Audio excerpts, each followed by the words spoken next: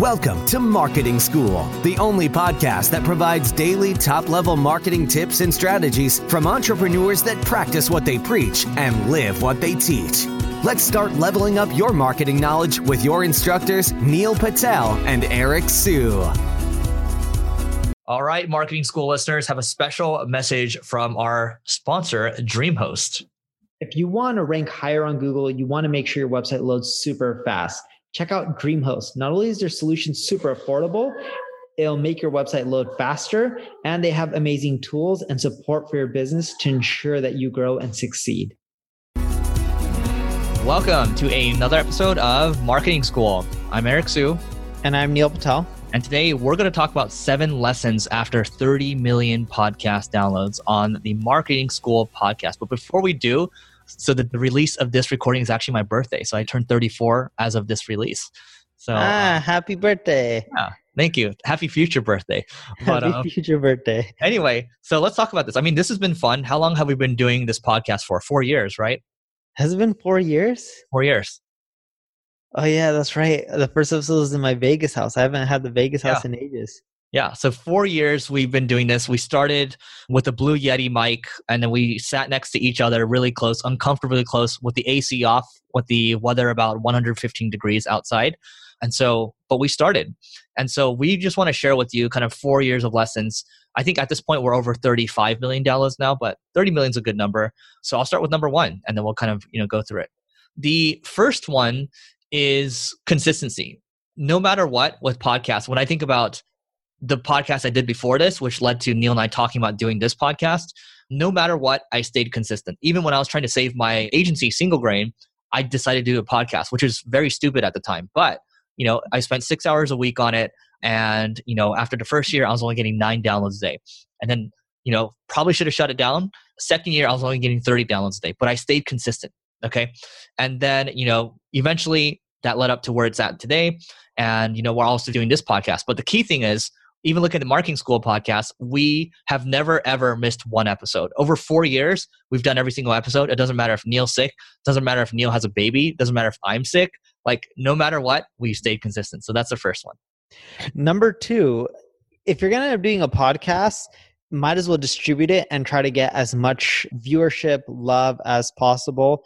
So if you notice, we haven't done this the whole time, but we started eventually because Eric was to say, hey, let's go live. And then luckily Noah, who's here helping us record, he was able to do all of this stuff. So we started going on YouTube, Twitter, LinkedIn, Facebook, Instagram, sometimes even as well. And by just doing that, you're just getting more exposure for the same type of content that you're creating. So in essence, try to repurpose the content you're creating because, we may have gotten 30 million podcast downloads, but we've gotten millions of other views around the web from other channels as well from the same content, and it didn't take us any extra time. And the app we use for that is Restream.io. It's a great tool. And then the third one would be using, and Neil and I, we didn't realize this even after a couple of years of experience doing my podcast. We didn't realize how important it was to have a mixer in addition to a really good microphone, because that's the only thing that you can really control. You want to control the experience because you're in people are listening to you in their earbuds or whatever, right? So, we use a Heil PR40 and we use a Scarlett mixer. You can use whatever you want, but yeah, the sound quality has got to be exceptional. So number 4 is don't be afraid to monetize too early. We did ours a little bit too late. From ads, thank you DreamHost for supporting us. We love them to death when it comes to hosting, and not just because they're paying us, but we really do. And we were really picky on the advertiser we picked ahead of time because we didn't want to pick someone that we didn't believe in. But you can monetize, right? We have our own mastermind event. We have tons of members in that. That's great as well. It's fun for us to do. But there's many ways you can monetize, and you should consider monetizing once you've built up somewhat of audience. Like if you're getting 10,000 plus listens or even 5,000, you can consider monetizing. Sure, you won't make a ton of money selling ebooks, but there's other ways to make income from your audience. All right, number 5. So, if you have any type of audience at all, whether it's through social media, let's say you have 1 million Instagram followers or whatever, or you have a good email list, you want to hit up those channels. You want to bring those audiences over, especially in the very beginning. The more volume you can have coming over to you, the more likely you are to hit new and noteworthy. And then kind of on top of new and noteworthy, when you launch, I would say make sure you launch with at least 5 to 10 episodes. That way you have some sort of consistency and people can expect when to listen to your podcast. Number 6, when you launch your podcast, you'll find that on these like stores and these places that syndicate your podcast, it'll ask you how many of your latest episodes do you want to show. Like on iTunes, a lot of people have it set to 100 by default. Over time, you're going to record more of that. One silly little thing that we ended up doing was by making it the maximum limit. Some of them are like 300 or however many episodes they'll let you put.